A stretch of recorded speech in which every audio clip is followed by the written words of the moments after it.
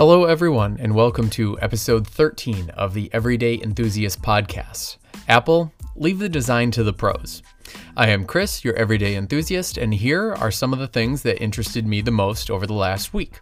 Before we get started, I just wanted to say that this podcast is available on your favorite podcast platforms, including Apple Podcasts, Pocket Casts, Overcast, and many others. If you want to like, rate, and subscribe, that would be greatly appreciated. I can also be reached at everydayenthusiastpodcast@gmail.com. No dots, dashes, or spaces. Again, that's everydayenthusiastpodcast@gmail.com. All right, on with the show. Okay, so starting here with our fun section, follow-up, updates, and notes. First of all is the show notes. Now, last week, I had stated last week that this is the year of saving for me. So why then am I paying for a blog? I was paying for Subtle blog service, especially when I could be using something free. And I really want this podcast to be as simple as possible. So I have moved the show notes to Tumblr. It's free, it's easy. And I know I made a comment about Tumblr potentially dying after they made some recent changes, but hopefully that's not the case, okay? And in the vein of trying to keep it simple, I think I might quit with the Twitter feed as well. It's just one more step that I don't think is necessary. I don't think anybody is interacting there, so I'm going to kind of drop that out.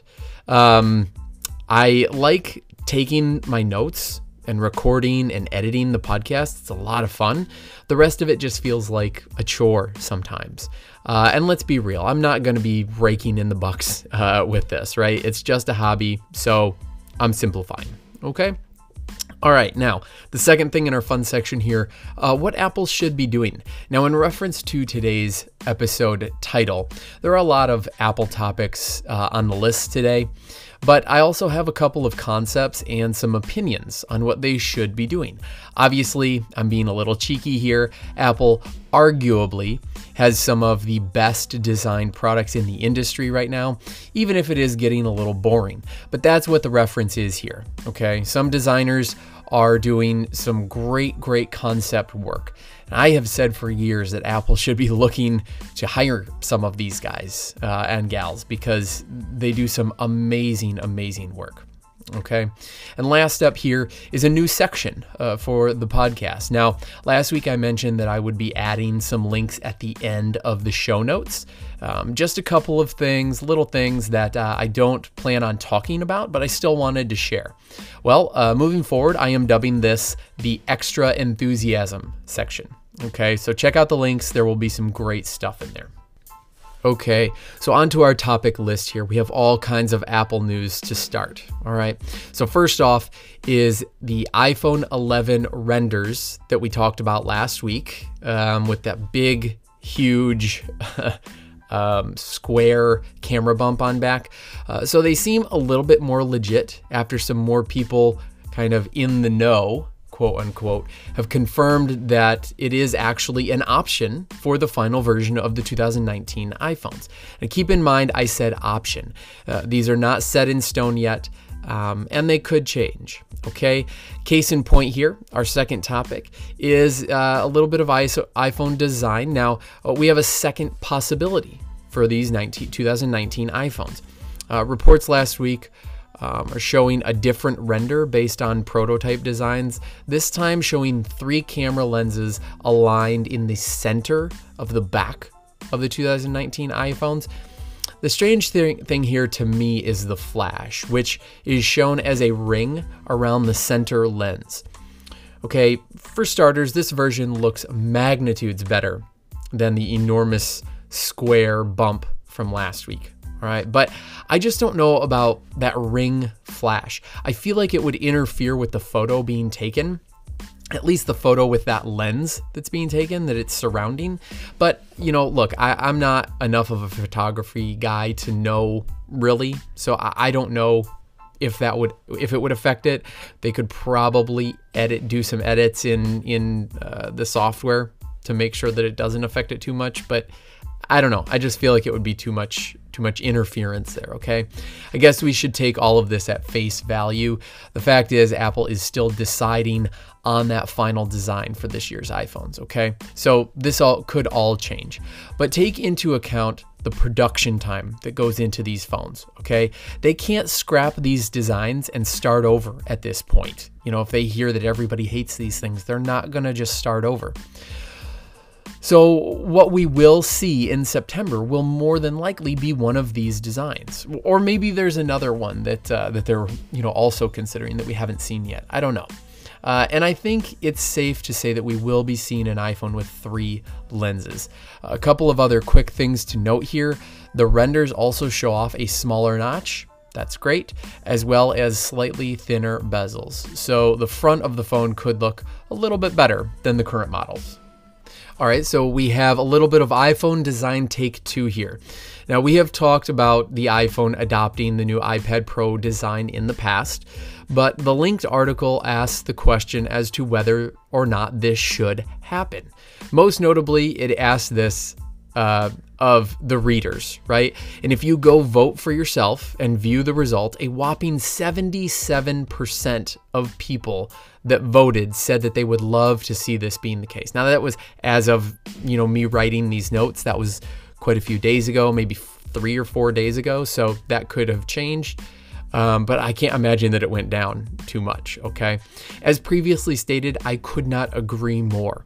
An iPhone 5 style design with the screen of the XS would be to die for, okay? Although you know what I'm gonna say here, I also think it should be the size of the iPhone 5. But that's a rant we have gone over in the past. I'm not gonna go over it again. I'll spare you here, okay? As I'm sure it will come up at some point in the future. At this point, it seems like it comes up at least one time per episode, if not more, that I am dying for a smaller footprint phone. Okay, so what I think is our last Apple topic of the day is in reference to USB-C and a new iPod Touch. So let's start off here. Okay, so there are reports saying that the 2019 iPhones could adopt USB-C, as well as being a new iPod Touch coming. All right, so let's first address the quick one here. We have already talked about iPhones potentially adopting the USB-C port. I think this would be amazing and very smart of Apple. They have fully embraced USB-C on their computers, as well as on the new iPad Pros. And to have one cord to rule them all, well, that would make everyone's life easier, even if it would be a rough transition at first, okay? Now, onto more meatier news here. Okay, what the heck are they talking about here? All right, a new iPod Touch? Are you joking? I don't know. I'm so confused here. First off, I have to be clear. There are absolutely no details, right? This is a rumor. And I have to stress that here, right? It's just a rumor, all right? It is based on nothing but supply chain sources, meaning there's no leaks, there's no renders. I have seen a couple since writing these notes, a couple of concept renders, but it's not based on anything. It's just speculation based on some parts that were referenced somewhere, okay? I have so many questions, all right? Would a new iPod Touch have the same form factor as the current one, which, by the way, was last updated in 2015, meaning it's the size of the iPhone 5, however, much thinner at 6.1 millimeters. Would it adopt the iPhone, 6, 7, or 8 footprint? Or would it be something completely different? And if it was completely different, what would that look like? That would mean that they went out of their way to completely redesign them, as well as starting a whole new manufacturing process. I do not see this being the case, but still, it's fun to think about, right? What does make sense to me here is in reference to Apple's services push. They have been saying for multiple quarters now that their services business is just growing and growing.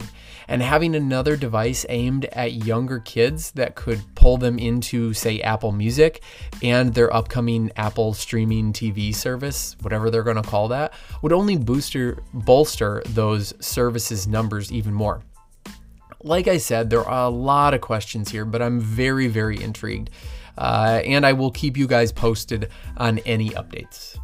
All right, so moving on from Apple, we are going to talk about the potential OnePlus 7. We got a glimpse at what could be that OnePlus 7 here. Given that it is right next to, like the picture that was leaked, it is right next to the current OnePlus 6T. Kind of leads us in that direction. This could be the OnePlus 7. The news here is that there is absolutely no notch at all. Okay, but also no hole punch for, that front-facing camera. What is being speculated is that we could see the slider mechanism being used, that being in place of the notch or the hole punch. Now, I have gone on record saying that I do like the slider form factor, but I recently heard mention of one potential problem with this choice, and that is there is no way a slider phone would have any kind of IP rating, meaning it would not be water or dust resistant at all. This would be a deal breaker for me personally. I don't take my phone out in the shower or anything like that, but I do like that I don't have to worry about it. I take it out in the rain and in the snow.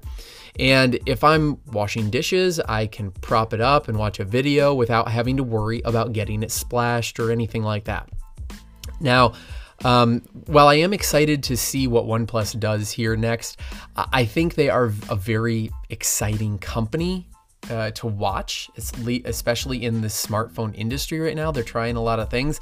The slider phone is just not something I'd be able to consider. I just hope that the rumored smaller phone that they're working on is not a slider as well, if it even comes out, fingers crossed. All right, topic number 6 here, hole punch in your face. Okay, so we are finally seeing some hands-on with these hole punch phones. The linked article here is a video hands-on with the Honor View 20. The theme of the video seems to be that the hole punch is not that bad. I have shifted my opinion since first seeing the option. I really don't think that it looks all that bad. At first, I despised it. I think it looked terrible. In fact, I kind of like it. It's really discreet and out of the way from what I can gather. But I also don't mind the notch all that much. It really disappears after a couple of days anyway. I know a lot of people say that. It's kind of cliche, but it really does. And actually, the hole punch kind of makes the notch look huge and in the way. I am just looking forward to these being in stores so that I can have a little bit of a hands-on myself and see what it actually feels like and looks like. Now, our next topic here is a bit nostalgic, okay? This is the second resurrection of the Razr phone. Now, I say second resurrection because Motorola tried to cash in on the Razr brand a couple of years ago. In 2011, I believe, they released a couple smartphones with the Razr moniker, but they were nothing like the original flip phone. They were just standard glass slab smartphones. They did not in any way resemble the flip phones that came out. I believe the first one came out in 2004, if I'm not mistaken. So this could be a return to the Razr form factor. There are very little in the way, or there is very little in the way of details here. There's no specs or release date, just that it will be a smartphone as well as being a flip phone. They are looking to make just over 200,000 of them.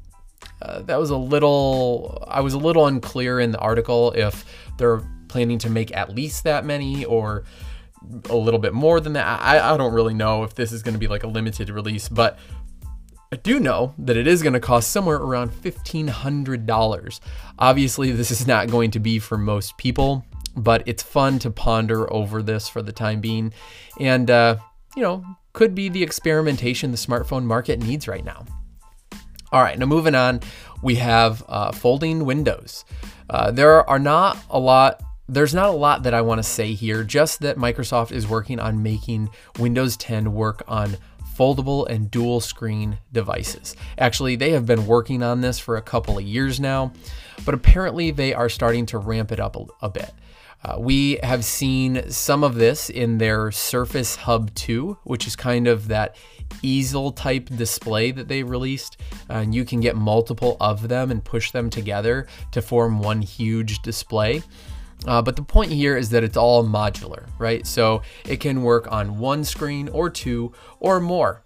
I have said before that I'm not all that interested in foldable devices. I just think that we haven't seen anything. I just haven't seen anything that interests me, right? Now that could even be Samsung's folding phone we are rumored to see next month. Who knows? I'm sure the tech will get there, but I don't know. All right, moving on, we have AirPower. Now, this is not what you guys think it is. I'm guessing that you think this is an update on Apple's nowhere to be seen product called AirPower. Well, it's not. This is an article about a small postage stamp sized Bluetooth chip called Willet. Willot? Something like that. The play on words here comes from the fact that it has absolutely no battery powering it whatsoever. Instead, it pulls power from the radio frequencies that are surrounding us every day, Wi-Fi, Bluetooth, and cell signals.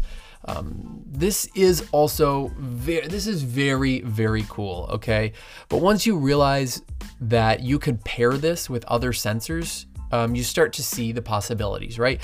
These could be temperature sensors or pressure sensors. You could place them all over your house coupled with the other sensors to monitor a whole slew of things. I won't go into it too much at this point.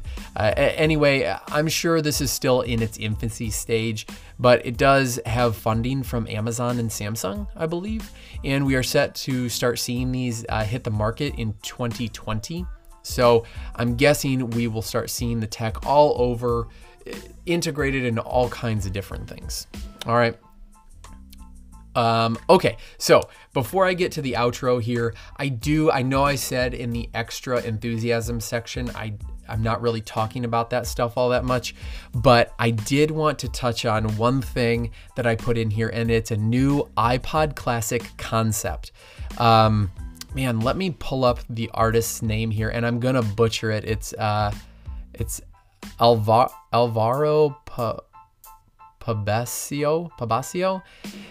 Look, follow the links. It'll open. If you open it on your phone, it'll take you right into Instagram. It is a concept for it is a concept for a new iPod Classic. This thing looks amazing. I have no use for this. 99% of people would have no use for this. I'm sure that Apple would sell hardly any of these things, but there is a small number of people that would buy these just because of what it is, an iPod Classic, or a brand new iPod Classic, if you will. It looks like the click wheel is actually a touchscreen, so the icons or the little symbols can change depending on what's on the screen. It still has the click wheel, I guess, but it's just really fun to think about and fun to look at. So check that out. Very, very cool. Again, Apple should really be taking some notes from some of these designers and, what they think some Apple products should look like, because I think personally they're out designing Apple in some aspects. All right, folks, that is all for today. As always, I can be reached at everydayenthusiastpodcast@gmail.com. No dots, dashes, or spaces. Again, that's everydayenthusiastpodcast@gmail.com. You can also find the show notes at everydayenthusiastpodcast.tumblr.com. As I said before, this podcast is available on your favorite podcast platforms, including Apple Podcasts, Pocket Casts, and Overcast. Please like, rate, and subscribe. And until next time, stay enthusiastic.